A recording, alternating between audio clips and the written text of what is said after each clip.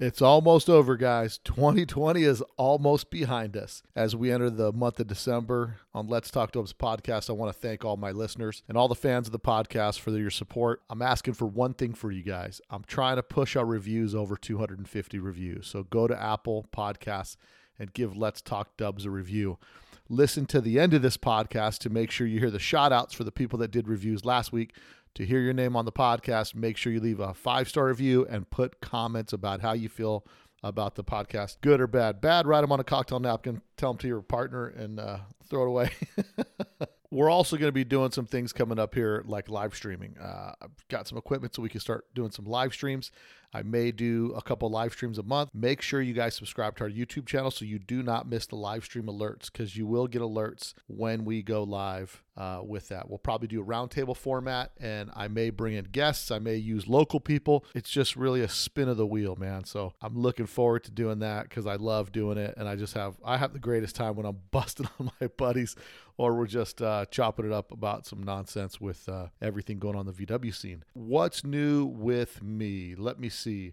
When I shot down to Phoenix, I gave Buddy a bunch of parts for my split. And then what else? Checked out the show. Been cruising the carbon cab. She's running decent. Been really contemplating. I got an offer in to a guy right now. I know, guys, hold on to your seats. I got an offer into a guy right now to buy his Subaru, and I could potentially be doing a Subaru conversion on my Squareback. So I've been going back and forth because I got a motor sitting on the shelf for it, but I really would love to see, if I put that thing into Subi Power, how she's going to react. I would love to just have the wagon be the bulletproof, load her up and hit the road, whether I'm doing podcasts or driving to shows. You put a little Subi in that Squareback and you got enough room inside it, and they drive so nice. I'd love to do a little Subi conversion on that. So who knows? Maybe in the next podcast you might hear that I swooped up on a Subaru. We might be starting the conversion process. And when that takes place, we are still going to do some podcasts coming up. I've been looking for some people to do some Subaru podcasts. So if you guys know the heavy hitters that know what they're doing when it comes to Subaru conversion, send them my way. Make sure you send them my way so we can get them on the podcast. I know a lot of guys out there doing the Subi conversions, and I think it's a great idea. And I also, there's a lot of guys doing it, so it's something topical, and I'm not ashamed to do a little Subi, do a little Type 4, do a little something different. So that's where we're going to be headed with that. That's just what's going on with my personal projects. The Bull Run bus, well, she's no longer the Bull Run bus because I have stripped the logo. So now you're going to see bare naked red and black attack. Going to be back on the streets looking for victims. And we're going to make it actually a mobile podcast. Do a nice little U-bench in there, get her set up. Can't wait to crack open the rag top and enjoy. So hopefully, I'm mostly positive that car will be at the Grand National Roadster Show for all you guys to come by the podcast bus if you're a fan of the podcast. I also have the opportunity to be in a booth indoors, so I may have the bus set up indoors at a booth to do some podcasting. So we'll be doing live streams for sure from the Grand National Roadster Show. So don't forget, guys, make sure you guys go and register for the Grand National Roadster Show. If you guys have clubs that want to park together, roll in together, go get registered. Do it before it gets full because it's going to get full. It's going to be probably one of the biggest shows coming up this year because Volkswagens are finally taking their place in Building 9 at the Grand National Roadster Show. So I'm super excited. Find out more information at rodshows.com. And the dates for this show, because I know I kind of gloss over some of these things, is May 14th through the 16th. May 14th through the 16th. And make sure you get going on that. Now, for you guys up in Northern California, the Sacramento Autorama is April 9th through the 11th. So, but the one with the Volkswagens being on display, where you go see Chop Rod, you go see quite a few cars out there. And I'm stoked to be able to be a part of this. And you guys should too. Be a part of history. Be at that show. When your grandkids are looking at those pictures from the Grand National Road Show when the Volkswagens were there, you'll be like, there's me. There's me in my primary bug with my blue smoothies. Without any further ado, guys, we're going to get into this week's podcast, episode number 99, Luftkraft Fabrication. These guys are out of Colorado Springs. It's Chris and Mark.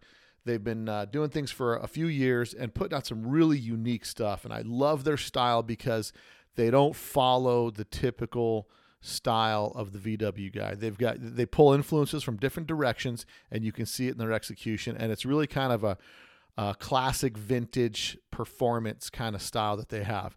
And I dig what I've been seeing from these guys, and we pinned them down and we chatted up for about an hour in the podcast. So it's a great podcast this week. But then again, who we lying to? They're all great, right?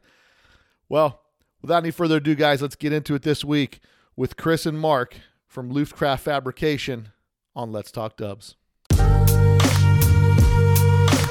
Volkswagen is a nice station wagon to have around the house. The 1974 Volkswagen, covered by VW Motors security blanket.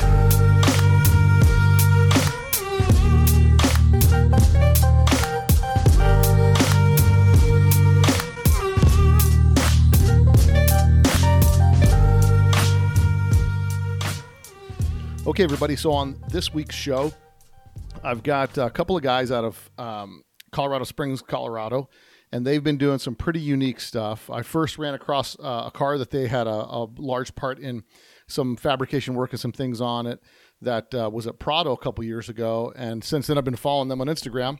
On today's show, we've got Chris and Mark with Luftcraft Fabrication. Welcome to the podcast, guys. Thanks for having me. Hey, so as you guys know, the way we normally start this, and I really want to get into a lot of what you guys do, but because I got two of you on here, we always start the podcast off with what's your VW story and how'd you get into Volkswagen? So first, I think we'll start with Mark, and then we'll go to Chris. So how did you get into Volkswagens? Oh gosh, when I was a kid, we had a neighbor that had I want to say it was a 66 or 67 split window bus. And they used to babysit my sister and I, and he was just a really cool guy. His name was Mike, and he would take us out in his bus and do all the things that my parents wouldn't do for us, like feed us candy and all kinds of fun stuff like that. So honestly, that's probably my first that was my first experience with Volkswagens, and it was just a good experience, mostly because of who the guy was. And after that, my uncles and my dad and everybody was just kind of into Volkswagens and always kind of wrenching on them. So I was exposed to them that way. And, I'd say in the mid 80s or so, like right out of high school, I started, or actually in high school, I would say I started kind of working on them myself. And I got a 72 Westphalia, bus that I did a bunch of work to and did a bunch of stuff the wrong way and learned a lot, and had my uncles there and my dad to kind of help out with it, even though they didn't know much either, but they knew more than I did. Right. And that's kind of how I got into it. And ever since then, I've been into it. I probably had somewhere in the neighborhood of probably 20, 25 Volkswagens, and just love them, and been into them ever since. And I'm into them more as much as I ever have been. So love them. No, that's a rad beginning. I mean, a lot of us start out that way with the first introduction in that respect to family and friends that have them. But Chris, what's your introduction to Volkswagens? Mine's a little bit different for sure. I'm a little bit different generation than Mark. We're about 10 years apart. So Mark's definitely more into the seeing, growing up with sort of that era of Volkswagen, where I was more like Gen 1 Golf GTI, Gen 2 Golf GTI, Mark 1s and Mark 2s. Water pumper. My dad was a pilot in the Canadian Air Force, and we spent a lot of time overseas in my, what I like to call formative years, 16, 17, 18. And those cars were prevalent everywhere, and I just kind of lusted after them. And, I had a bunch of Mark 1 GTIs and stuff like that. Well, not a bunch, but dabbled in them here and there. But was never really, my dad wasn't super into cars and was never really all that mechanically inclined originally. But it just kind of planted the seed. I was always really into cars, going to car shows and looking at cars. But, it really took being exposed to the real vintage Volkswagen scene through guys like Mark and other guys here in town when I eventually moved here in my 30s that really got me into that kind of scene. I mean, I'd always known about vintage Beetles and buses and stuff like that, but never really laid hands on them or really owned one or been into them until sort of that exposure. And that kind of came to fruition. And once the hook was set, it just kind of went from there. There's no going back. Right. My dad was always really into Beetles and early Volkswagens, but we never really owned any. We traveled a lot. We moved every year or every couple of years, so it wasn't really all that conducive to have garages and cars and stuff. So I think what happened was you just build that lust over years and years and years, and then all of a sudden you find yourself in a position to get into it and acquire it, you know, and start working on it, and you just take that leap, you know. So. And so, Mark, you're from Colorado Springs, and then Chris, you moved there and meet Mark.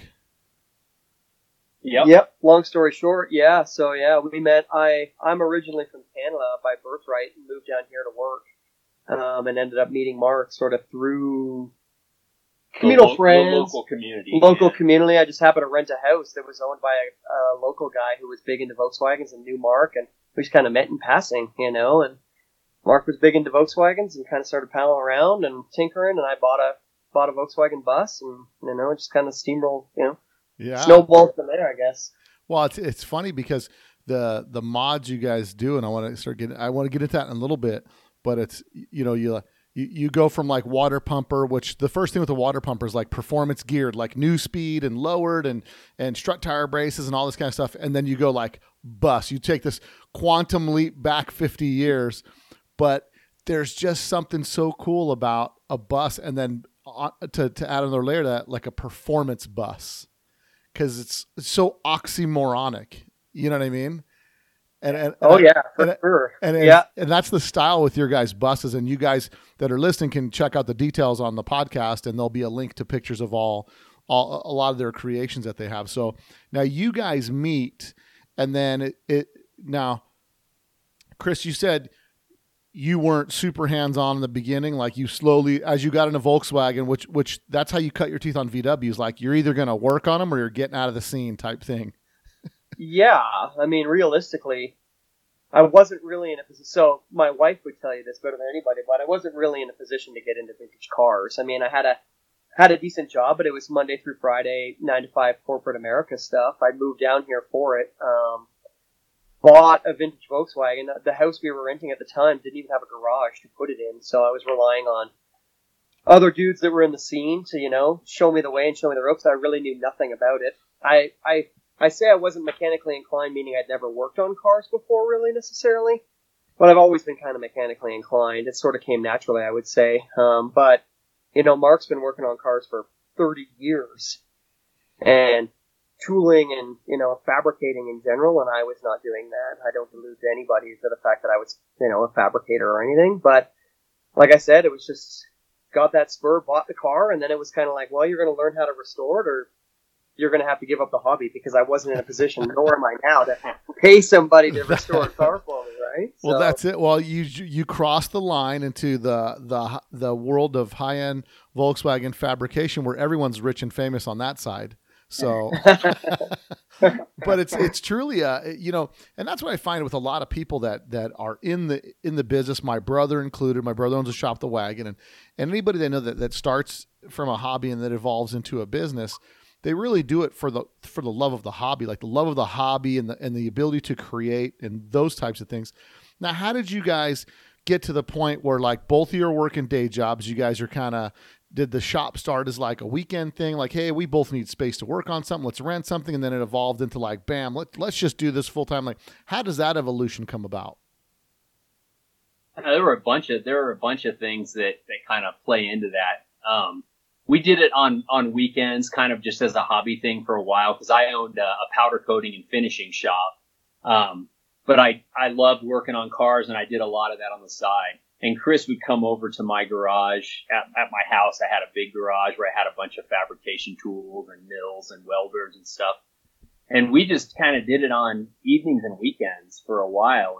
And then it came time that I wanted to move on and sell my powder coating business. And we just decided together that once I sold it, we would go ahead and just make Loopcraft a full-time deal, and turn it from a hobby into a business. And that's kind of how that happened. I sold the company, the powder coating company, and then we started Loopcraft back in 2013. And we've had a hard time focusing, though, because we worked on Volkswagens pretty much exclusively, Volkswagens and Porsches. And then I would say, in 14 or 15, we got a van.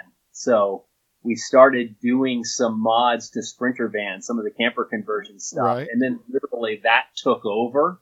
And we just recently pushed that away because we completely shelved all the vintage car stuff, and we were so busy with these Sprinter vans that we didn't get to touch vintage cars.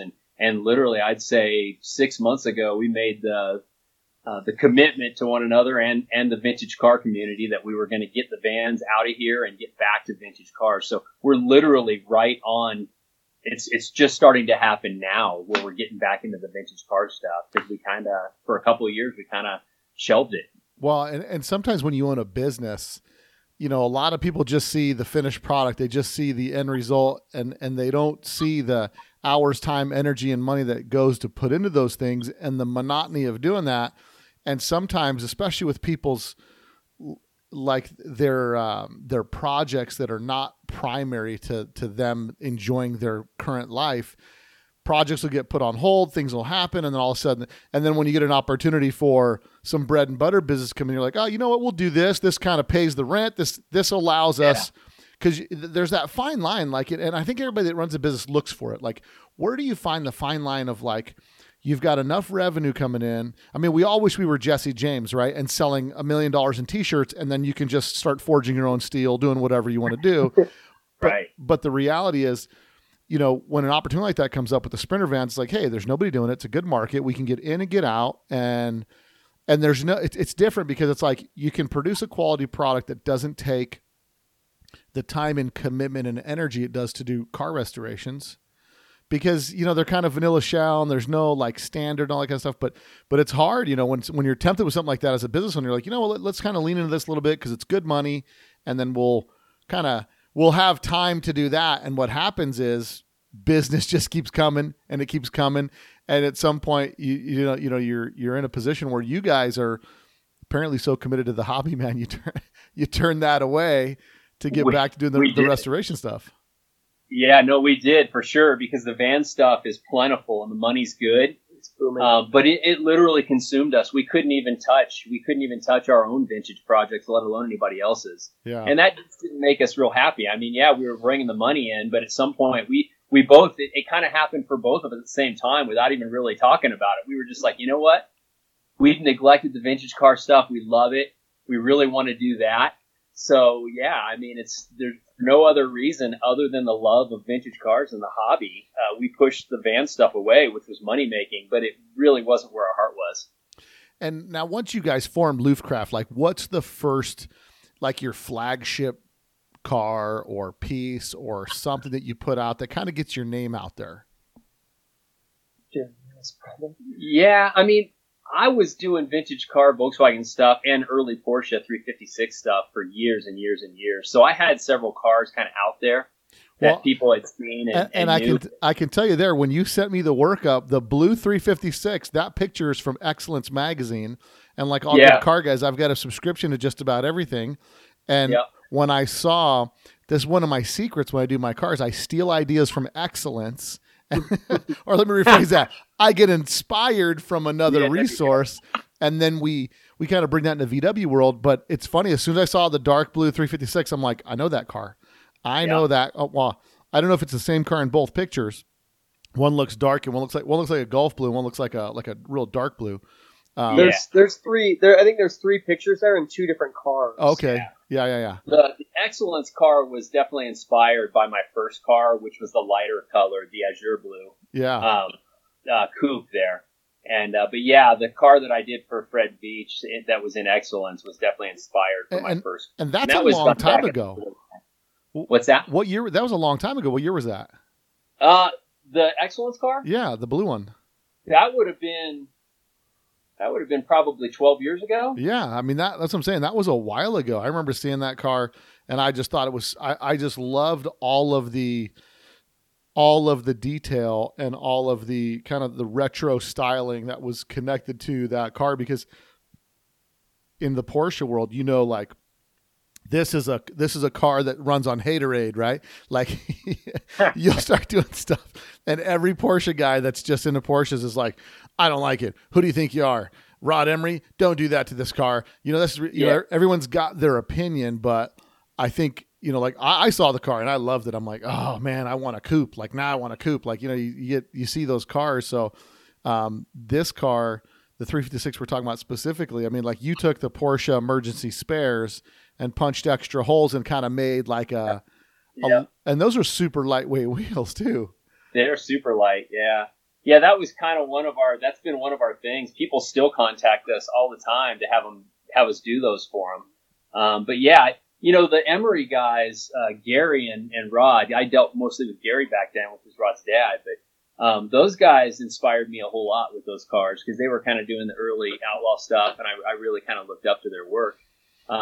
But yeah, Gary turned me on to those Space Savers, but then I decided to drill them and make them, give them kind of a Glockler coupe, or a Gamoon style, early Porsche look. And, yeah, that's something that still haunts us to this day. People want us to do them all the time, and they're a pain in the butt. Yeah. Well, they're hard to find and expensive now. Yeah, I used to be able to find those things any day of the week on eBay for like $40 a piece, and now you can't even touch them.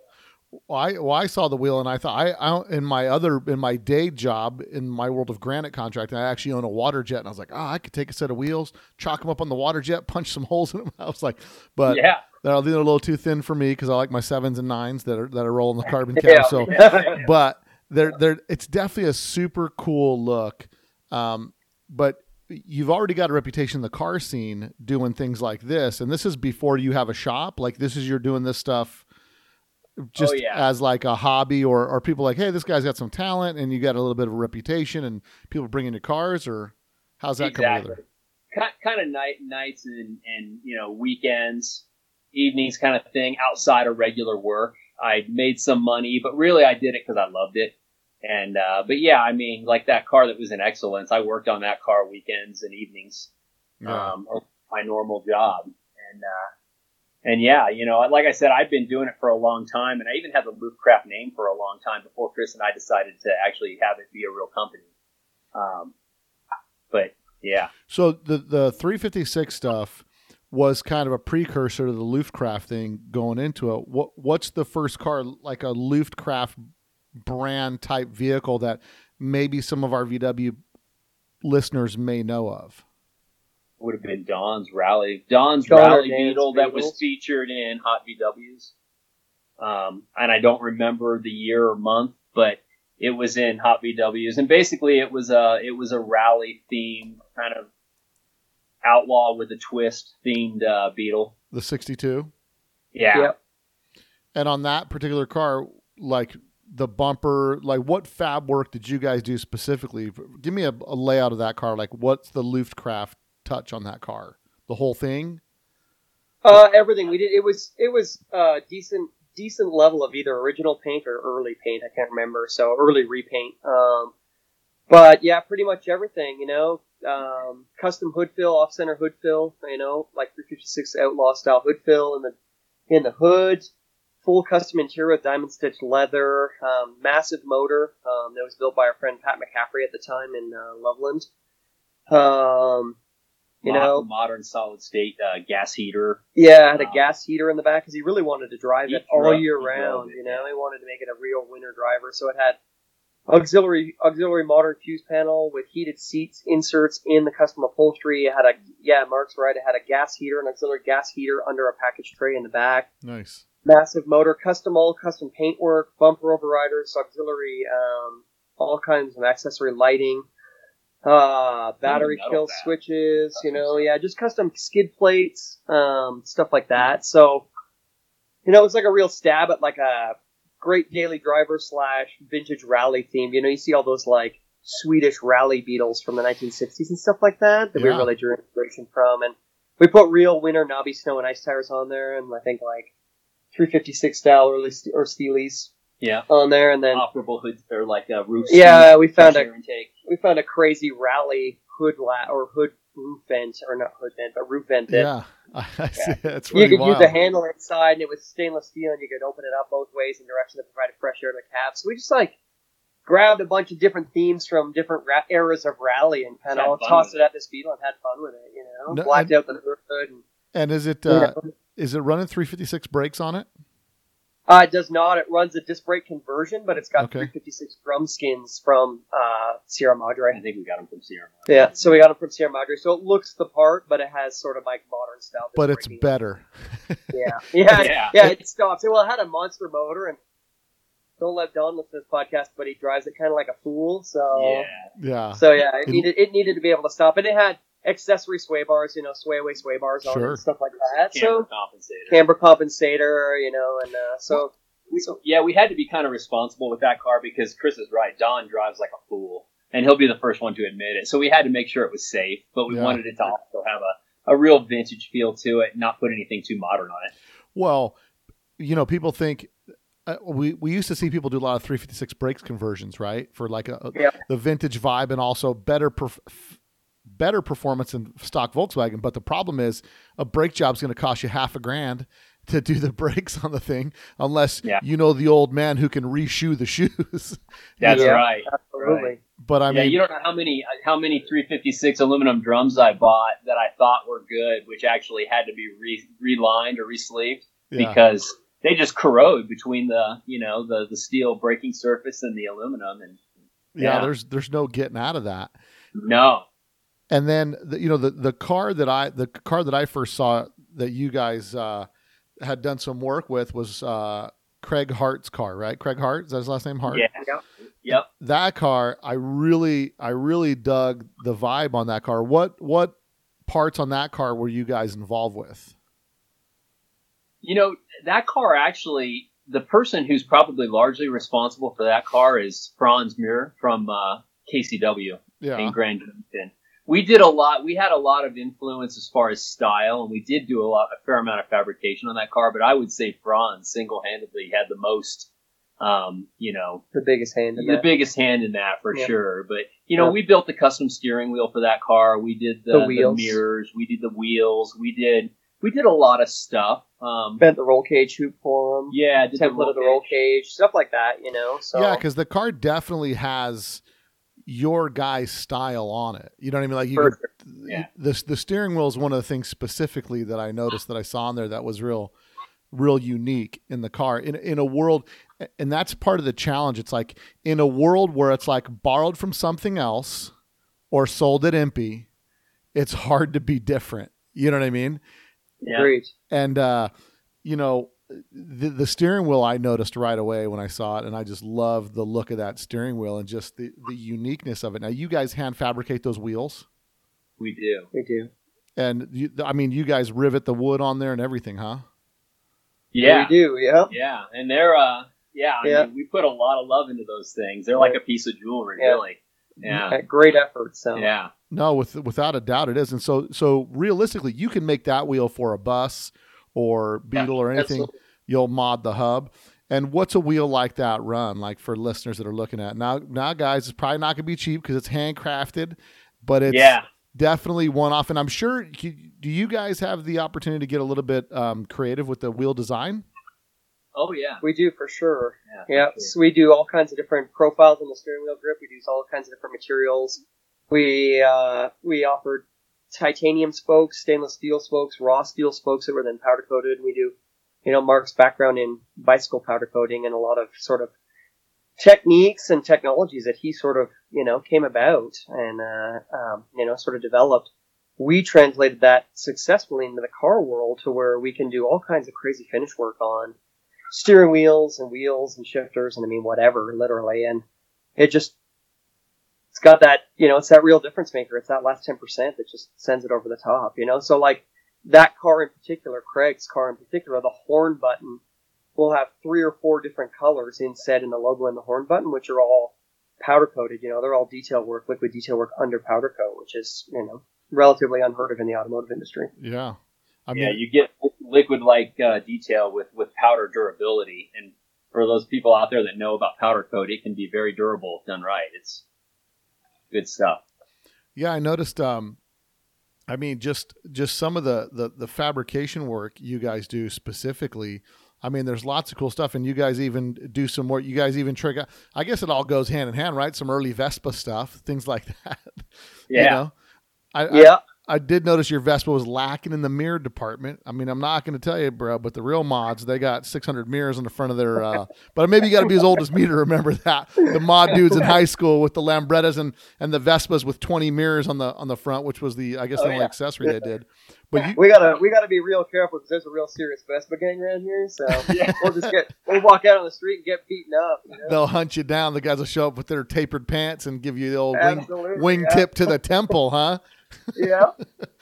No, but it seems that you guys have a pretty broad scope of what you do, and it's kind of a little bit of everything. Now, on the upholstery side, do you guys have an in-house guy, or are you guys doing it yourself, or you guys come up with the design, or because I've seen some pretty unique upholsteries that you guys have done too. We have resources for upholstery, so we do everything in-house except, I would say, upholstery. Yeah. So everything. So, but the stuff we do with upholstery is we usually come up with the design and source all the materials, and then we take it to our upholstery guy. And that's one of the battles because we have a very specific design and a very specific goal in mind as far as upholstery and what the finished product needs to look like. And you're right, we're very sort of vintage performance, and traditionally upholstery guys usually dabble in the hot rod scene, at least from what we find. So, or they like usually to what happens is we formulate a plan and collect all the materials, and then we fight a serious battle with the upholstery guy as to what the final product needs to look like. But now I just want to be clear: you like my brother who's standing there going, "Less stuffing, less stuffing." Always, like, always. I was just thinking that. Yeah, diamond stitch with 2-inch puppies in the diamond. Is just not you like it? You like it? Like, no, I don't like it. Yeah. Yeah, no foam in between those layers. We just want flat diamond stitch. Yeah. It's interesting because, it's like we've got a decent upholstery guy here in town, but you really have to like have a sit down with him and like, listen, I don't want foam on the bottom, foam in the middle, and foam on the top. Like just a cushion in there, wrap it tight, keep it clean. And, with the upholstery the stuff that you guys have, I'm seeing like, fabrics mixed with other fabrics, stitch patterns, embossed leathers. I mean, really unique stuff. And I think that's what I really enjoy about looking at your guys' work is it's not the norm. It's definitely vintage race inspired, but it also has like the embossing is kind of a cool look. You know what I mean? It's just something it looks a little cowboy what I'm looking at, but I like it. You know what I mean? I kind of like I like that it's different, and I'm a big like different guy. Like if it's different, it's not the same as everything else. It's unique in the VW world, especially. Now, how do you guys find a market, or does your market find you usually? Our market definitely finds us. Some of the most, I guess, the better successes that we've had are cars that we built the way we wanted to build them. Where people were probably looking at us when we pitched the idea, and they were like, "What? I can't see that. That seems stupid." And we build it, and then somebody has to have it. So that's kind of the road that we want to go down moving forward. Is we want to find cool cars, do some really cool stuff to them, what we want to do, right? And then offer those up for sale. That's one of the things that we're really going to try and work on, along with some of the products that we have. Steering wheels. Custom like Fram oil filter style breathers. We've got a shifter. We got a really cool shifter coming out that nobody's seen yet. Really? We're going to be doing it. Yeah, that's one area that I think the industry is.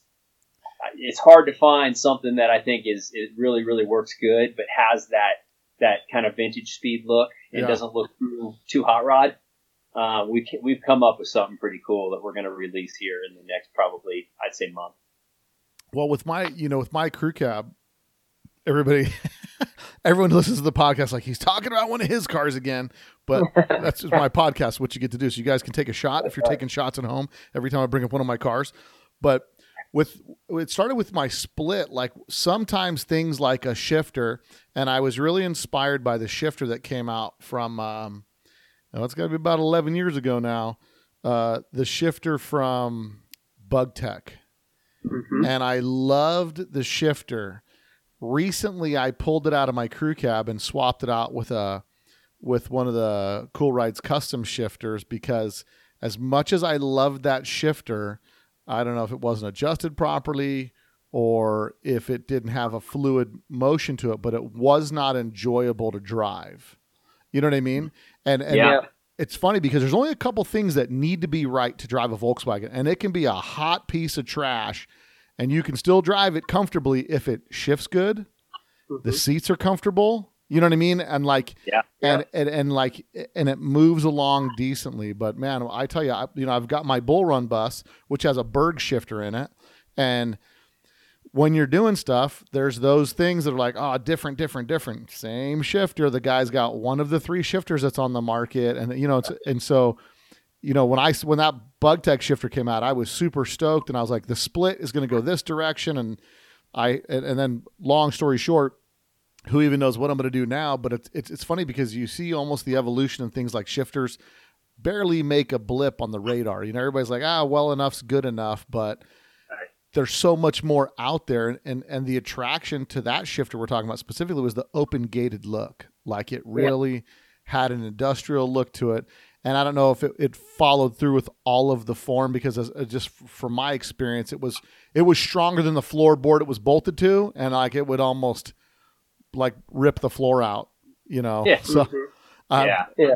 But if your shifter is going to look anything like some of the little stuff you guys do, like the power kill switches, right? They come with those plastic chintzy knobs, and then you guys make a cool custom key for it, which is pretty rad. And then I see the hinges. Now, are you guys producing those hinges for sale? The decklet hinges? No, yeah, those are on my bus specifically. So I don't know. I just replaced the decklet. I put an aluminum skin decklet that Mark gave me. It was already louvered, and I fit it to my bus, and I built a steel substructure and formed it to that, but wasn't conducive because it was just a raw aluminum skin, so it wasn't conducive to running traditional bus hinges. Right. So I just we were spitballing, and we just kind of came up with a 911 RSR style external hinge, and just kind of handmade those out of stainless and welded them up, and then put them on the bus, and they look really good, and that's one thing that's really interesting about most of the vehicles we produce is it's the sum of all the parts, but when you get in and dig into the nit and gritty of it, the nitty gritty, the little hinges on the back of the decklet that your average person that walks by would never even notice, right? Yeah. So I guess the long answer is no, we haven't produced those for production yet, but that's certainly not something we would, it's not off the table.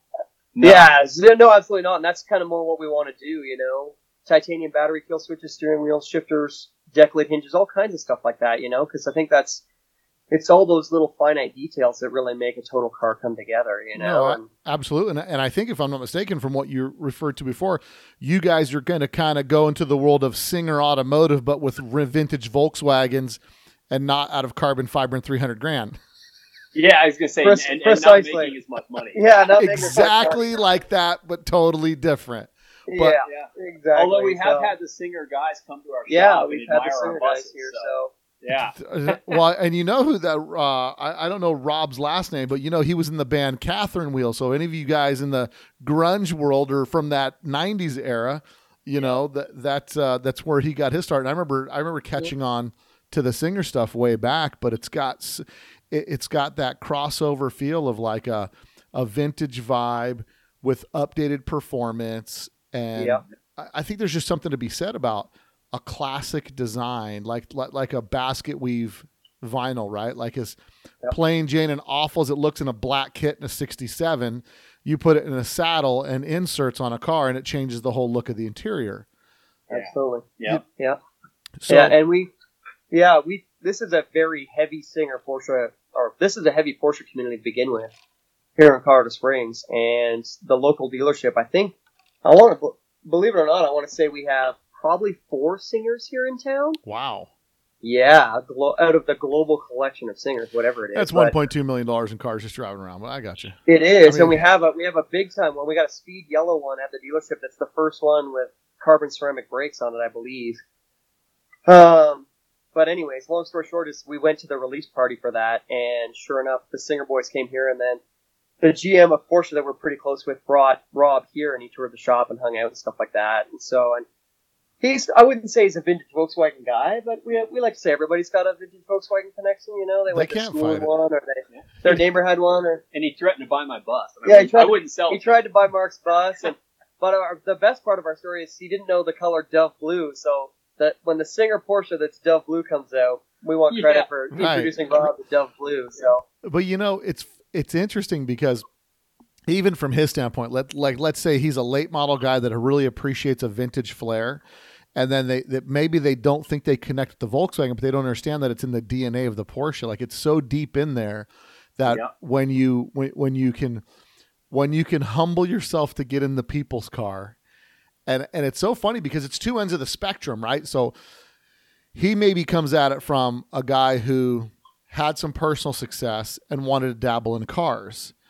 And a lot of us start with like, we're just a scroungy dude who scraped together 2 nickels to buy a car, but we want this bug. We want to somehow take the most unassuming, humble car and give it a look that everybody's like, nah, that's the bad one. Like, that's the dude you don't want to mess with. You know what I mean? And it's so raw and so basic in its form of a Volkswagen. You know, I mean, you're talking about a Spartan car to begin with. I mean, the highest end accoutrements are an ashtray. You know what I mean? So it's like these things are basic, but that basic functional, like basic core, utilitarian version of the Volkswagen makes them so open platform to do whatever you want and make it any style you want. And with the vintage, like the early Euro style or RSR type style stuff, it's really, it's a look that really grabs your attention, you know? And when you kind of see that, and there's these little German flares to it, or little like touches that just make it so unique. And what I think is awesome that you guys have the opportunity to bring to the table through Mark's background is the titanium and some of the technology that's in the bicycle end of things. And that's what I love, is like the ability to kind of push the boundaries where it's not being designed like, can we sell it for $50? Like that's not how it starts. It starts out like, you know, it would be really cool. Yeah. And then it goes from there. Yeah. Well, I think that's the last 10% that we talk about. You know, it's detail, finish work that the Volkswagen community is, you know, largely not accustomed to, and materials that the Volkswagen community, and I'm not talking carbon fiber, but you're right, like brass and copper and titanium and aluminum, and, you know, and just stuff that, you know, isn't widely seen in that community where it is in the Singer Porsche community, you know, and stuff like that, and the Outlaw 356 community, you know. And so you guys are trying to set yourself up right now to where maybe you go out and you buy 3-4 cars and you start building them to your taste to sell them as a completed vehicle. Correct. So, that along with building some really, you know, innovative and cool and, you know, interesting, you know, components such as steering wheel, shifters, that kind of stuff that kind of suit more the style that we like, that kind of vintage speed. So look. give me a mental picture of like I would assume you'd have like a base model, an upgraded model, and like a money's no object model. You know what I mean? I'm just spitballing here, guys, because I'm part of the team today. But I'm just thinking, if you're building your basic car, like you want to build something for you guys, what are some of the attributes that are going to be on this vehicle that'll make it unique to you guys?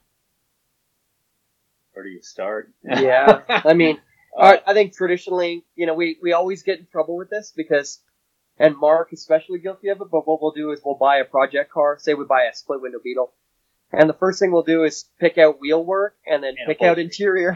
Then we'll have an empty shell that needs metal work and body work and paint, and doesn't even have a motor or any of the suspension componentry, but we'll have already finished wheels with tires mounted, already finished upholstery ready to go in, because I don't know, that's just kind of where the creative juices flow, and we're really particular about not being the same old stuff, you know, and you mentioned different, you know, the industry's been around. We're by no means reinventing the wheel. We're by no means, you know, forging these crazy new paths in the industry, but we want to be different enough to be ourselves, and we want to be different enough to continuously inspire ourselves and each other. And inspire the community. And that's really good, and that's really good to do. But we also need to have a level of checks and balances, because you can get really different, you know? And you can get different.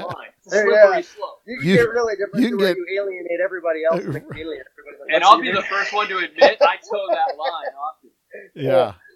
I march to the beat of my own. You know, and you mentioned it, you know, the hand tooled, you know, the sort of cowboy themed hand tooled leather on seats, which is I mean, that's different, I love you know, it. but I love it. it's not quite different enough to where people are like, ooh, you know, but it's just towing the line where people are like, well, that's different, but that's pretty cool, you know? Every Volkswagen needs a little Yeah, and that's kind of the line we tow, and so we try to do that with wheels, you know. Mark's bus, for instance, has 14-inch BMW, can't be BMW wheels on the front of it, and 15-inch 935 looking wheels on the back.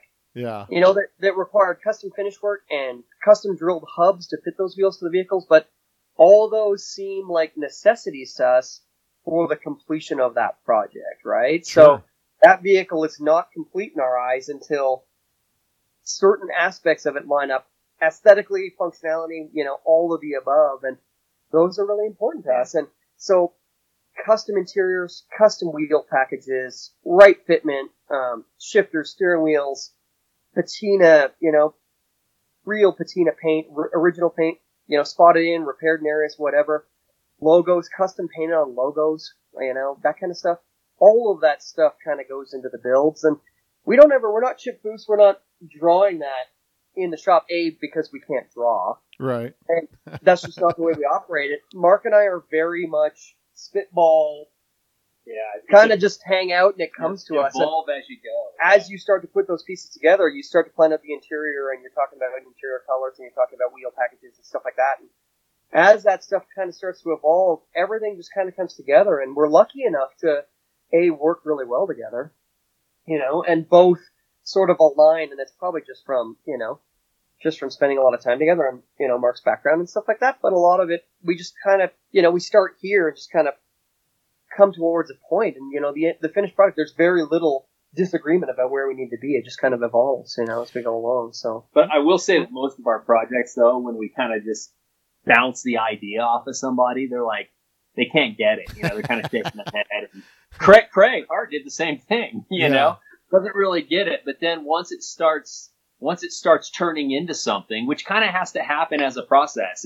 It's not like we got a plan, like Chris said, and we draw a picture and this is exactly what it's going to look like. Right. A lot of what we do kind of evolves, and it's inspired by the process.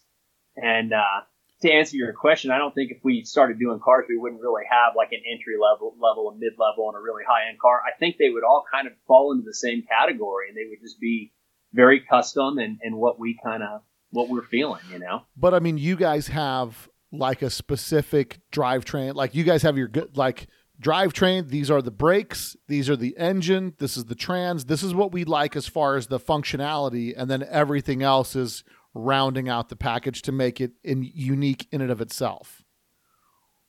To a certain degree, I guess it depends on what we're really after. You know, I have a 55 Semaphore oval in my garage, so my bus runs big motor, dry sump oil tank, 44 millimeter Webers, 944 disc brakes, mini light wheels, modern, you know, radial tires all the way around. And so does Mark, short throw bug tech gear shifter in it. But then I have the oval in my garage, which I'm collecting 356 Finge drum brakes for it. And we'll do like the Lockwood style grilled smoothie wheels on it. And, you know, we'll probably keep it 36, 6 volt, 36 horse, and probably do some level of supercharging on the 36 horse and keep it sort of a lot more traditional vintage speed and, skinny tires, you know, that kind of feel. So we have definitely specific parts that we like to go to as far as what we're trying to achieve, but we're not necessarily confined by, hey, we're going to put disc brakes on this car, or hey, we're going to put 12 volt conversion in this, or hey, this has to be this way. A lot of that comes down to A, the aesthetic of the car, you know, the base project of what the car comes as, and then B, ultimately what we think the end consumer is going to want. You know, are you going to drive it every single day of your life and put, you know, Mark lives up the pass, you know, 30 miles from here up the mountain, so he needs a stroker.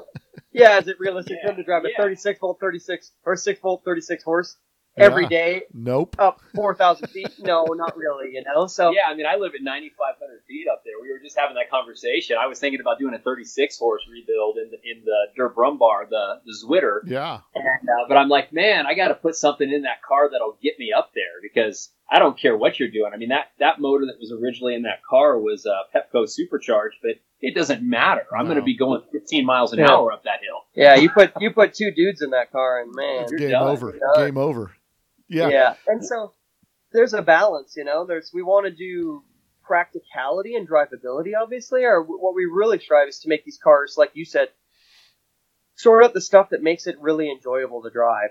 Give it a motor that gets it down the road, that keeps up with traffic so you're not fearing for your life. Make it turn and stop and shift well, you know. I'm not saying like a modern car, but make it to where someone is, if I always say if someone's not in tune to driving old cars, can they get in this car and can they functionally get it down the road and feel pretty good about it? And the answer should be yes, you know. It shouldn't be so hard to drive that it turns people off from the entire vintage car aspect, right? You know, we want people to enjoy the hobby and get in these cars and really enjoy them and have a good time in them. And if it's incredibly hard to drive, well, then they're not going to be doing that, right? So no, absolutely. That they have to be enjoyable. Like if I've got two buses, I've got my crew cab and my Bull Run bus.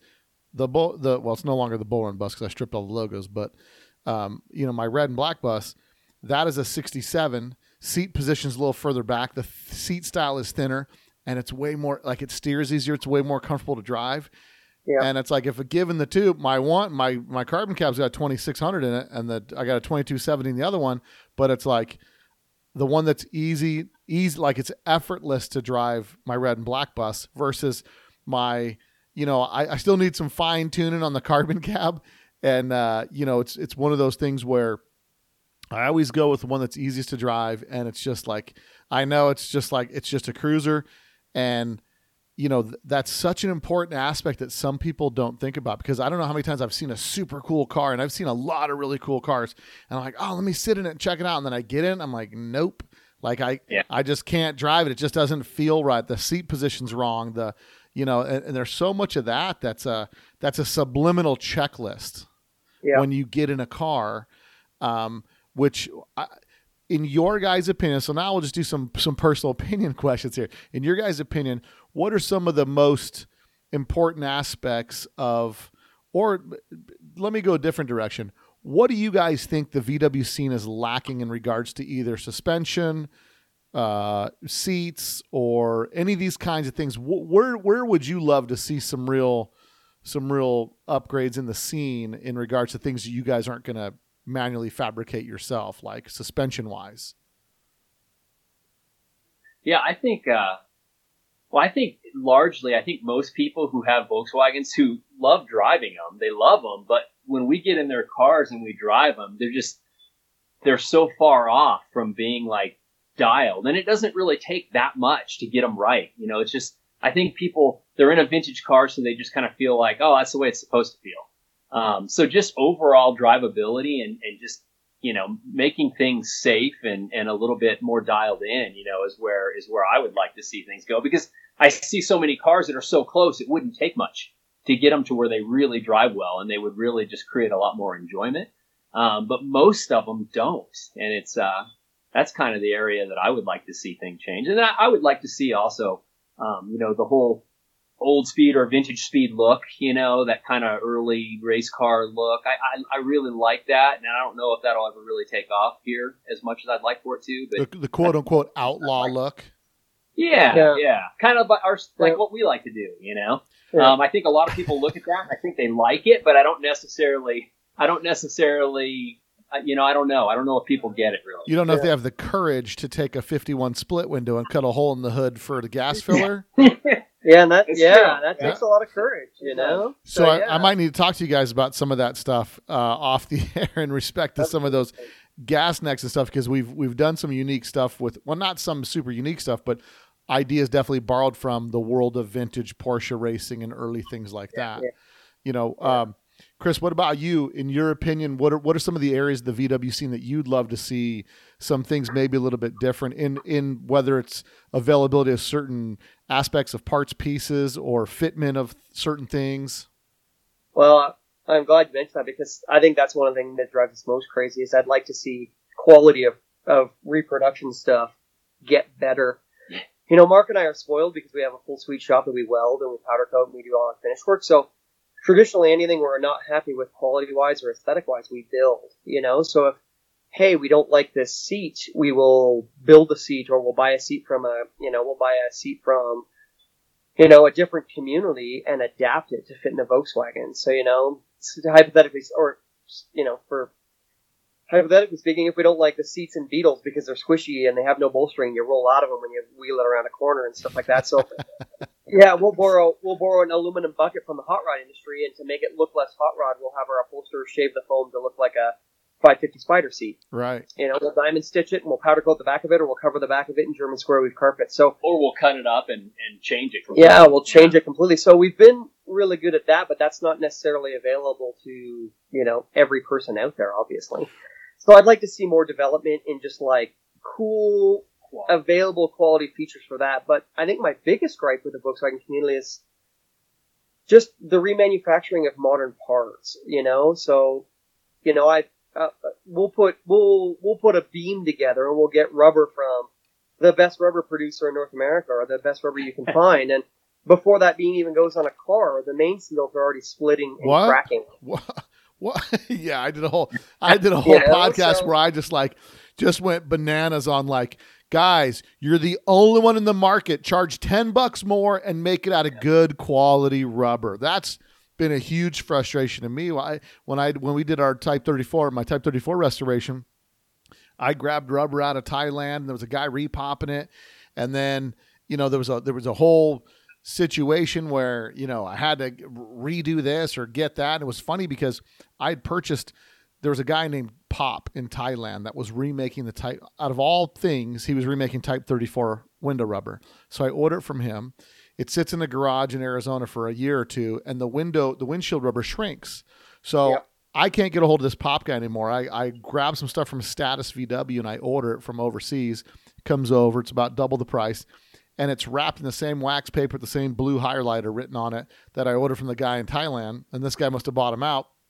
But it's that quality rubber that I had was great. And I've got a car that I ended up getting from some friends recently, a Type 3, had all new rubber on it, and not even a year old. It's splitting, and it's just it's beyond upsetting. And it's I want to say someone needs to get in the better rubber game and sell it for more and prove that people will pay for quality.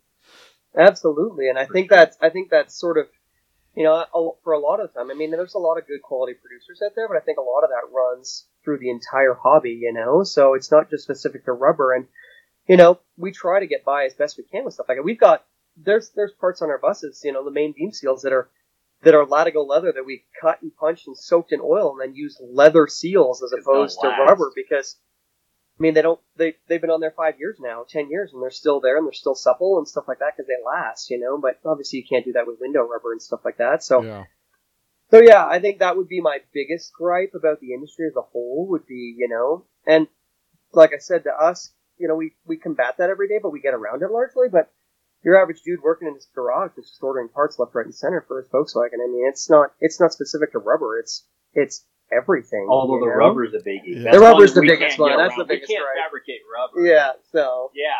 To find somebody, there were guys in the Porsche community reproduction parts years ago. I don't know if they're still around, but there was a company called International Mercantile. Uh-huh. And that guy had EPDM rubber that was so good. It was German quality, really good rubber. And you just can't find that these days in the Volkswagen community. You buy, like Chris said, you go to the place that's supposed to have the best rubber. You put a beam together, say the project, a month later, you look at them and they're already splitting. They haven't even moved. Yeah. It's just disappointing. You did the cardinal sin and opened the package and exposed it to oxygen. Expose it to the atmosphere. Oh, man, it was supposed to be sealed, hermetically sealed until no one uses it ever. But, agreed, And the irony is most of us pull apart 50-year-old Volkswagens that the rubber's not cracked. It's not split. It's still intact. And it's you're thinking to yourself, well, if I could soak it in a bucket of motor oil for a month, maybe I could reuse it because it's disappointing. And I think what happens is there's too many things where it's well, we're the only game in town. So, this is what you're going to get, and it doesn't matter what we'll charge for it. We'll give you a deal on it, but I don't think the VW, especially because of the demographic changes, and a lot of us enthusiasts are in our, 30s, 40s, and 50s. We're all where we had 2 nickels to rub together. Now we have a real dollar in our hand, and we're willing to pay the price for a good piece of rubber. And that was way back in the day when I had the CEO that's no longer at Impey on there that's kind of what we talked about, where, you know, he came from a different side of the automotive world and he saw this huge opportunity with Impy. Like, man, we're the biggest game in town. Why can't we be the best? Like, why are we wasting our time shipping brake parts out to China when we could locate a local manufacturer, cut a deal with him and get better quality stuff, and the VW people pay for it? And it's funny because you never see the industry catch on. It's like there's this huge opportunity that I see where people would pay for it, because let's say back to the steering wheel, right? The steering wheel that you guys made, the titanium steering wheel, a titanium steering wheel cannot be cheap. What's the steering wheel going to cost? $1,000? I would say $2,200 to $2,400 for a titanium handmade. But we're talking, like I said, you don't really, pictures don't do it justice. You know, when you put it in your hand, it's like you can see somebody's face change when they put it in their hand. You know, it's like a piece of jewelry. And in the same respect, if you're going to pay $900 for an OEM 1965 wheel that was made with 1965 technology for an Impy GTV or whatever the case is, and now you go to the car show, and that's kind of the thing with the hobby. You go to the car show and it's the same 14, like, oh, DKP showed up. Oh no, these guys aren't in a club. They're all their cars, and no disrespect on DKP, but what I'm saying is like, it seems like the thought process somehow gets staled out at some point. And then the scene is infamous for like a dude who marches to his own drum.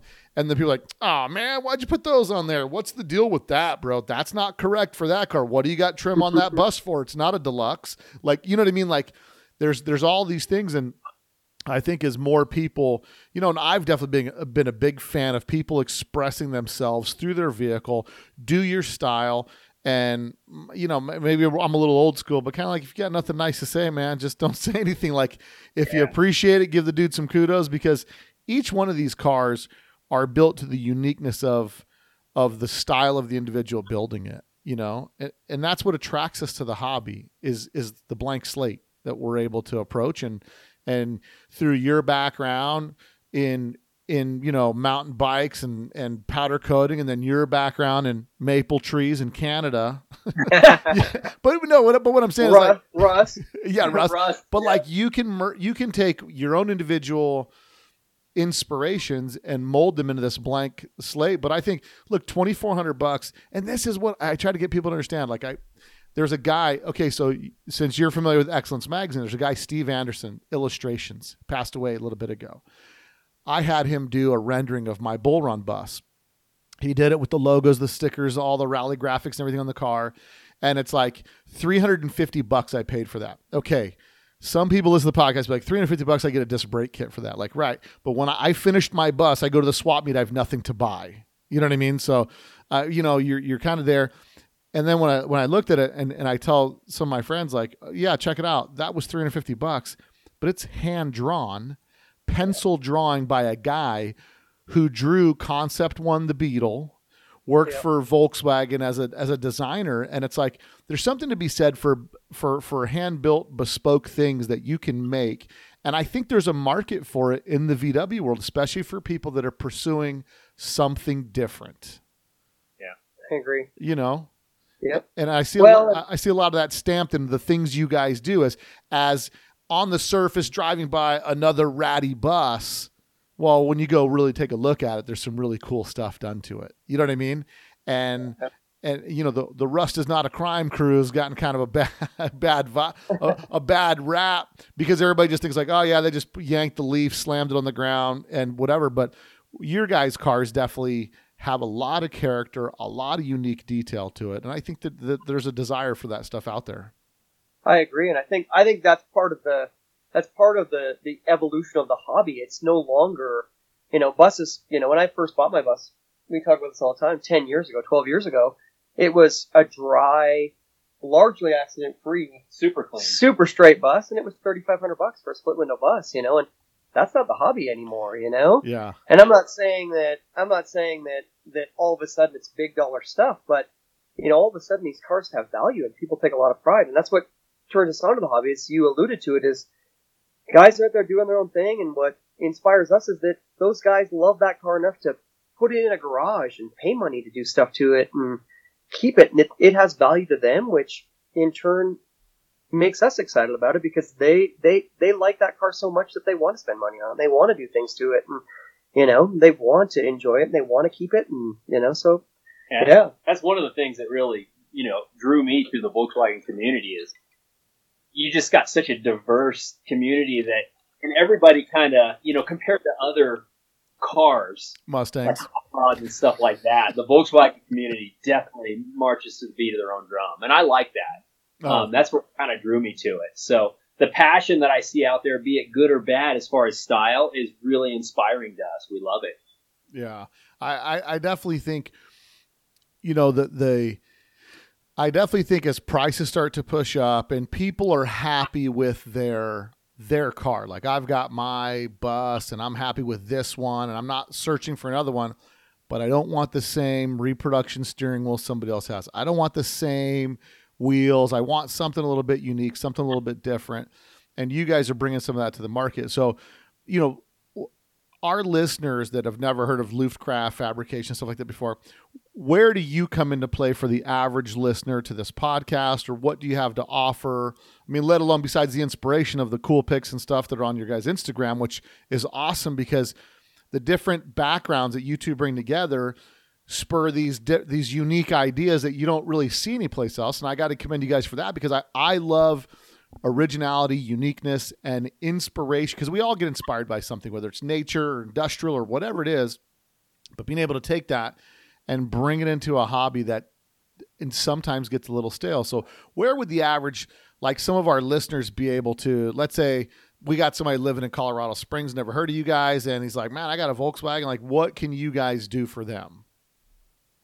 Pretty much anything. I mean, we alluded to that we want to build parts and we want to resell parts and we want to build cars, sort of to resale, because that sort of takes away the creative constraint, because obviously when somebody brings you their car, they've either had for a long time or they just bought, or they have some level of investment, whether it be monetarily or emotionally or whatever.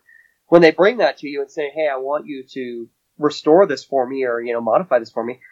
Well, usually that person has some level of idea of what they want it to look like, right? Very rarely does a customer come to you and say, you have total creative control, you can do whatever you want, and I'll just come back with a big check and give you, although we have had that. We have had that, but it's usually rare. So they usually want to have some level of control. So, we do offer that service. We restore cars for people, and we're not opposed to doing piecemeal work to them or helping inspire them or talking. We try to get people to come to the shop and see the stuff in person and even just take inspiration for what they want to do, because like I said, above and beyond all else, Mark and I are in it as a business, but we're enthusiasts to begin with, so yeah, we are Volkswagen and we like to say we're Volkswagen and early air-cooled Porsche guys, but we go to car shows and we have friends that dabble in BMW 2002s or motorcycles or Vespas or GT40s.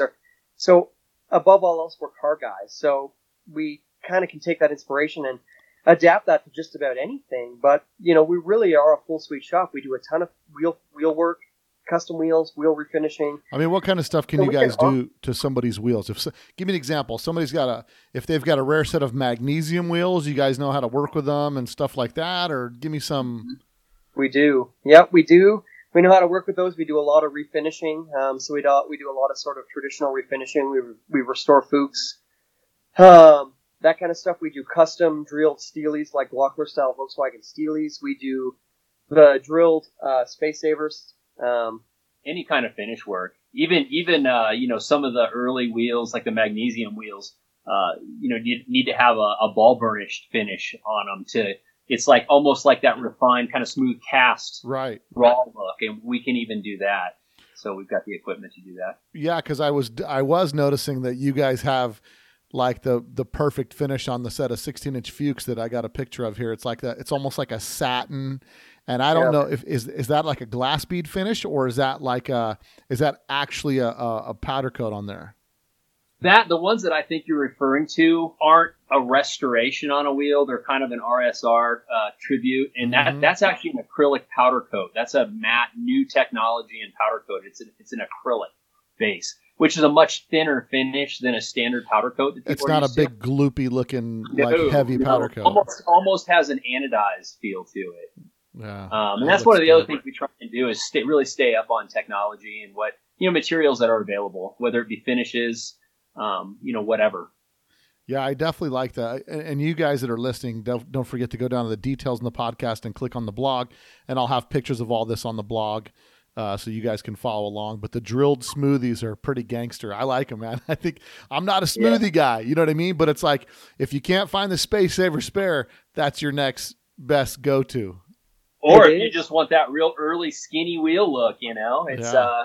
Yep. I mean, I'm going to use those wheels on a project that I'm working on, and I wouldn't use anything else. Those smoothies that are drilled with that old, Glockler Porsche look. I love it. And it maintains wide 5, whereas the drilled aluminum smoothies have to go to a regular 5 on Porsche 130. 5 on 130. So gives you that real classic feel with a wide 5 look, So No, it's great looking. And you guys also do you make custom oil filtration systems? I see the Fram setup you guys got on here. That's actually a carburetor linkage and a breather. We use a Fram oil canister, Uh-huh. but it's literally a breather box and a carb linkage. There's a bell crank with sealed cartridge bearings in it. That's a kit that we do. That's another product that we haven't sold a ton of them, but we're going to offer those up again as well. And where you we make take a Fram oil filter and make a carb linkage out of it. well, that's even cooler because if that Fram canister is a breather, that's about the size breather you need for a 2200, for a big displacement VW motor. And so this is like a bell crank style linkage that it is. mounts in the Yep. front, and you've integrated it into the breather. It is. And Yeah. And so the premise was that we really like that through 56 look with the oil filter right on the fan shroud, but they don't filter oil all that well. So we hide a modern oil filter under the chassis and then mount that on the face and use that as a crankcase breather. So it has that period look, but the functionality and the sort of modern oil filtration still exists. And then we run big carbs on largely anything that's big displacement, obviously, and we really couldn't digest the hex bar look of. Yeah. No, there's some good linkages out there, but we wanted something. We do brass rods for them, and they just have a really clean, kind of cool vintage look. Yeah, you can call it that with a motor. It's definitely something that a lot of people are saying they're looking for that they can't find. You know what I mean? Like, I'm looking for a different kind of linkage, but it's got to be cool. And had I not asked the question, I wouldn't have known that Fram was a breather. And I like it better, the fact that it's a breather, because an oil canister there doesn't do you much good other than drizzling oil all over the engine like a glazed donut. Yeah. You know what I mean? Yeah. But well, most of our products are driven by us wanting something different than the status quo, or something that we can't find that we either like the functionality or the aesthetic of. So traditionally, where any of the products we produce, shifters, steering wheels, crankcase breathers, carb linkages, whatever, wheel packages, is driven by the fact that we're either tired of the status quo or whatever is offered is not satisfactory quality-wise or functionality-wise. So we end up producing it ourselves. Then traditionally what happens is we'll produce it and we'll put it on a vehicle that we either own or we're doing for somebody. And then other people will say, well, wow, that's really killer. I need to have that as well. And that's usually, it's never this preconceived notion that like, oh, well, we need to produce a product for X, Y, and Z for sale to make money. It's always, hey, let's do this because we either think it's really cool or there's a need for it on a vehicle we're building. And then we put our design touches and our whatever, aesthetic touches on it. And then it leads to a quality product that we sell, then we resell after the fact. So that's kind of the evolution of how products come to market for us. Yeah, I listen. This is the first time I'm noticing the linkage and the breather, and I love it. I think it's hard to do performance dual carbs and make it look vintage. Yeah, absolutely. Yeah. And to pull that off. Now the exhaust that's in this picture, where it's like it looks like the early style single oval outlet. No, it's on the Dan's motor. Oh, yeah. So like the Sebring style. Again, inspired by early 356 Porsches. Yeah. And now this exhaust, are you guys, is there an outside supplier that's supplying that exhaust, or are you guys making that? I believe that was A1. Yeah, you can get that through A1. And also Vintage Speed also has one of those. But we've also built them, depending on, because that's a tough one. Sometimes to make it look right, you need to notch the apron. Having that hang down below the apron sometimes doesn't look quite right. So sometimes we'll build our own if we can't make the other ones fit. But I think that particular exhaust that you're referencing is an A1. Yeah, I see the A1 tab welded on it now that I'm looking at it. But yeah, that's a good looking exhaust. And the tough thing to nail with those is, the tailpipe, like the tailpipe, the distance from the apron, how far it comes out, how close it is to the apron. Yeah. I mean, listen, I've got exhaust systems on all ranges, and the one that was in my Type 34 Ghia custom exhaust, and people in the VW scene are so used to looking at like a magazine with prices advertised, like $169 for an exhaust system, and you're like, oh, this one's $400. The one that was on my Type 34 Ghia was $2,600. You know what I mean? Yeah. But it was two into one, you know what I mean? And tuned by a guy that just builds 914 racing exhausts. And he built it into a single canister that came out of the stock location on my Type 34 Ghia for a 2.6 liter Type 4. And this thing was like, I mean, it was a hard pill to swallow, but I'll tell you right now, there's never been a Type 34 Ghia that sounds like my Ghia.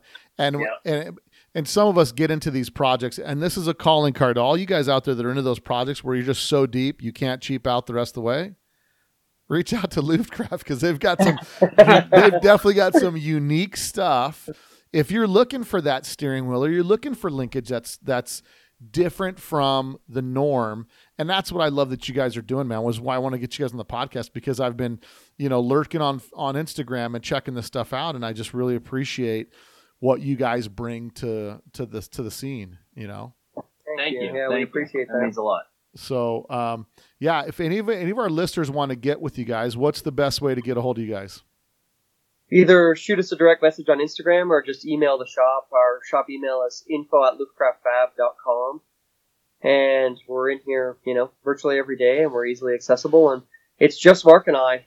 Mark's wife runs the office part-time, but we're really trying to focus on just the artisan, and the craftsmanship of the hobby, and keep our inspiration levels high and keep motivated. And so traditionally it's just Mark and I. So if you call the shop, you're going to get either Mark or I. So it's pretty much right to the source. So yeah, I would say reach out to us if anybody has any questions or just wants to talk about old cars, I love it. And what's you guys have any shows you're going to be at coming up, or people might be able to hammer out things with you, or just pick your ears or check out your cars? Because your cars, you guys definitely, your buses and the cars you guys build are pretty unique, and it's definitely, they deserve to be viewed. And I think you guys, because you're like in the middle, hiding in Colorado, when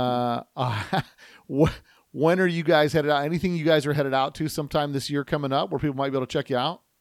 Yeah, we are going to, and that's, like I said earlier on in the podcast, we got so inundated with the Sprinter van stuff, we literally didn't go to any car shows, nothing, for the past couple of years. Yeah. And now we, like Chris said, we moved our shop recently. He moved personally, bought a new house. I built a house and moved recently. We're literally just in the process right now of figuring out like what stuff we are going to do. But that's one of the main things that we're going to be focusing on, is getting back out there in the community and hopefully inspiring people and embracing the lifestyle, know, because we lost that. Not just working it, not just have it be the daily grind, but embrace the lifestyle, get out to California, go to some of the big shows. I'd love to head down to, we're friendly with the guys in Florida and some of the Porsche guys out in Virginia, and we'd love to get down to some racing events down in Florida, go to Prado and Octo, and we're obviously really good friends with Craig Hart, so we'd likely head out there and shack up with him. We'll and crash at his place and tool around and stuff like that. And where's he out of? Temecula. Oh yeah. So you guys can bother him all day long. Yeah, I think if you guys are going to be headed, one of the things that I always envied, because I have a couple hundred issues of excellence here, so I would always kind of look at some things like that, and what I talked about on one of our a few podcasts ago, I talked about the VW people don't, as much as, and it might be just different circumstances or whatever, but I think we're all getting to that point where it's like, I want to see more stuff to where, this next year coming up, I'm going to try to see if we can work out the Texas show and see if I can get some guys from California and just get a bunch of guys to caravan out to one of these shows and just the road trip experience, a bunch of different guys from different locations.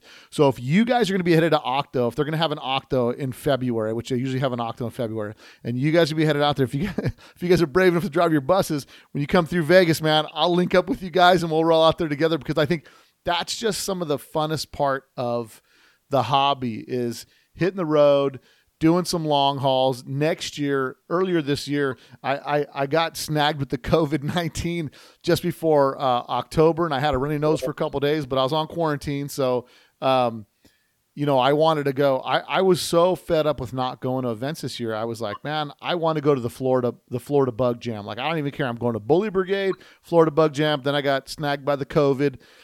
But next year, I'm going to plan to do something like that, and I want to try to get a bunch of people on board where it would just be a cool cross-country trek, and some of us might just put our cars on a car hauler and fly home on Sunday.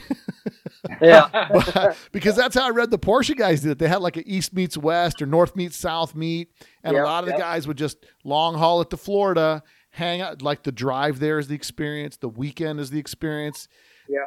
And we all know when we go to these events, man, sometimes at the end of the event, you're just VW'd out. Like at the end of the classic weekends, you just be like, all right, I'm okay not to see my Volkswagen for 2 weeks because I'm VW'd out right now. It's been pressure and craziness for the past, month getting ready to get this thing done, and now we're at the show. But I think I would love to see a lot more of that. And I think with what's happened this year, a lot of people being cooped up, not allowed to do things, and everywhere you go, it's like, everybody's calling each other a doctor because we're all wearing masks. So now it's going to be more like, I think if we can get that long haul experience, man, I think that'd be such a good time because, we build these cool cars, and I'd like to see them on the road. I mean, I love driving my bus when the opportunity presents itself and everything comes together, right? But if you guys head out to Octo this year, man, hit me up. I'll have one of my buses ready, man. And I'll tell you this, I'll get at least 2 or 3 buses. And we'll start, we'll have a little convoy going out there, but it'll be. We can definitely scrounge some guys here too. Yeah, so. for sure. Yeah, Colorado's not Florida or even Vegas or even California by no stretch California, but KCW guys aren't far away from us, and those guys travel pretty well too. Yeah. So no, we're all we could about definitely keep some gangs together for sure. Yeah, that'd be good. Anything that we didn't cover, you guys would like to let people know about you guys right now? Anything that we might have overlooked? Not probably some stuff that we could actually have a whole other podcast over, but I think in general we covered pretty much. Yeah, I think the gist of it for sure. Well, for sure. And when you guys are getting ready to roll out any new product or anything like that's going on, feel free to reach out to me. I'd love to have you guys back on the podcast, and definitely get some looks your way and some people checking out what you guys are doing, because there's a lot going on in this VW scene, and my job is just to direct some attention here or there or wherever, or, if it's just a personal guilty pleasure of mine, just to see what you guys are up to and just check on you guys, man. I appreciate you guys coming on the podcast, and anybody out there that you guys would like to give a shout out to or thanks before we wrap up. God. Long list. Yeah. guys we mentioned before, from the KCWs to Craig Hart to DBK guys, to DBK to Pips to Rod Emery and Gary Emery to the Porsche guys out in Virginia, like we talked about, the Lufttechnik guys. I mean, we get a lot of support and a lot of inspiration from all over the community, and so I mean, man, there's 100 guides out there that we really owe thanks to, and just guys that even just send us work, and I mean, man, it's when it comes down to the brass tacks of the community, it really is a strong community, and there is some really great people out there doing. We kind of harped on bad quality work and bad rubber and stuff like that, but there's some real gems out there, And if you look for it, and if you're not in Colorado and we're not the guys to restore your car, well, we can certainly point you to the guys who can. Lots of resources, because there's lots of resources out there, and there's lots of great people. Yeah. And thanks for doing what you're doing too. I watched some of your podcasts last night. It's cool, man. We're big fans of the show. We're really excited to be here. We owe a big thank you to Brian. Yeah. Because I think he connected us, so. Yeah, he was like, hey, I know those guys. Guy. He's a real big local enthusiast. I mean, every car show we try to get out to here locally, Brian's always there, and he's a really great guy. So we owe a huge thank you to him, and we've been big fans of the show, so we're really glad we got to be on here and finally connected. I know we were a little bit of pain in the ass trying to get nails. No worries. Listen, divas are like that, bro. I'm used to it. Listen, when the paparazzi's chasing the divas, and I'm just giving you a hard time. But no, I know some of the people that have been on the podcast too, and I know some of those guys are hard to pin down. So props to you for being persistent. Yeah. Well, listen, there's still a lot of people out there chasing, but also, you know, the with what we do now, and you know, the being able to bring this level of media out to the average consumer, it saves you guys hours on the phone. A, and B, people kind of get a feel for who and how you are and all that, which is really, it personalizes a lot of stuff. So maybe the original hurdle getting over, like, do I trust these guys? What's their deal? You know, what can I expect? And it's been, you know, it's been great. Like the one that I did with Brian, which was great. It's a lot of people clarified questions of what it takes to import a car. And for some people, you know, they feel it's out of reach, and then a lot of people from that podcast have been like, man, you know what? I'm going to reach out to him because I already feel like I know the guy. And then I'm just going to, so sometimes we put these barriers up. We're like, oh no, man, those guys from Loofcraft, they make $2,600 steering wheels. I'm not calling those dudes. You know what I mean? But like, it's a different thing, you know? And I think it's important that everybody knows that you guys cover the spectrum, man. So if somebody's got something they're working on there in Colorado Springs or nearby and they need some help with something, you guys, if you can't do it, you can help them with it. And you don't just do titanium steering wheels, but it's nice to know that you do that, you know? Right. Yeah. The steering wheels are kind of like up oh, here yeah. as far as level of effort and cost. Most of our products are actually, you know, right in line with some of the other high-end stuff. So no, absolutely. Well, for sure. Your guys' website for people to check out your stuff. Loofcraftfab.com. Loofcraftfab.com. And you guys are all over Instagram. Man, thanks for coming on the podcast, guys. And we'll look forward to having you guys on again in the future. Thank you so much. Appreciate it. And we'll be hitting you up for some of the shows. That sounds like a fun time. No, man, I'm game, man. You give me a couple days heads up, man, and I'll clear the schedule. We'll do it. All right. Sounds great. We'll do it. Cool. Thanks, guys. All right, Bill. Thanks a lot. Thanks. If you guys like that podcast and appreciate the work that goes into bringing you this content, make sure you support Let's Talk Dubs by going to letstalkdubs.com and going to the store. Go to the store, pick up some shirts, a hat, or just a sticker pack. I've also got new stickers coming out, and those get thrown in with every shirt purchase. Also, now is the time of the podcast for some shout-outs. So first shout-out goes to Arby's List. He says, this is the podcast you're looking for. And he says, Bill's an awesome host. He's talking to the heavy hitters, talking to the up-and-comers, and he likes when George T shows up on the podcast. And then the next one was Stu Wem. Stu Wem says, educating. You know, when you live out in the middle of Illinois and there's no VW scene in your town or even in your county, really none at all, it's really nice to have Let's Talk Dubs available to get your VW fix. Bill T does a great job. And then finally, Fuel 530 says, best podcast of any genre, reaching audiences ranging from complete VW nuts all the way down to enthusiasts new to the hobby. Bill T not only offers his vast knowledge, you're welcome, but interviews some of the VW community's most prolific individuals.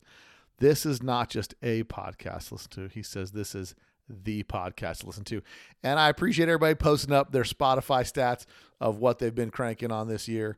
It's great to have so many fans that enjoy the podcast, enjoy the work that goes into it, because I love doing it, man. And I'm looking forward to getting out there this next show season, being on scene at some of these shows and getting to meet a lot of the listeners, man.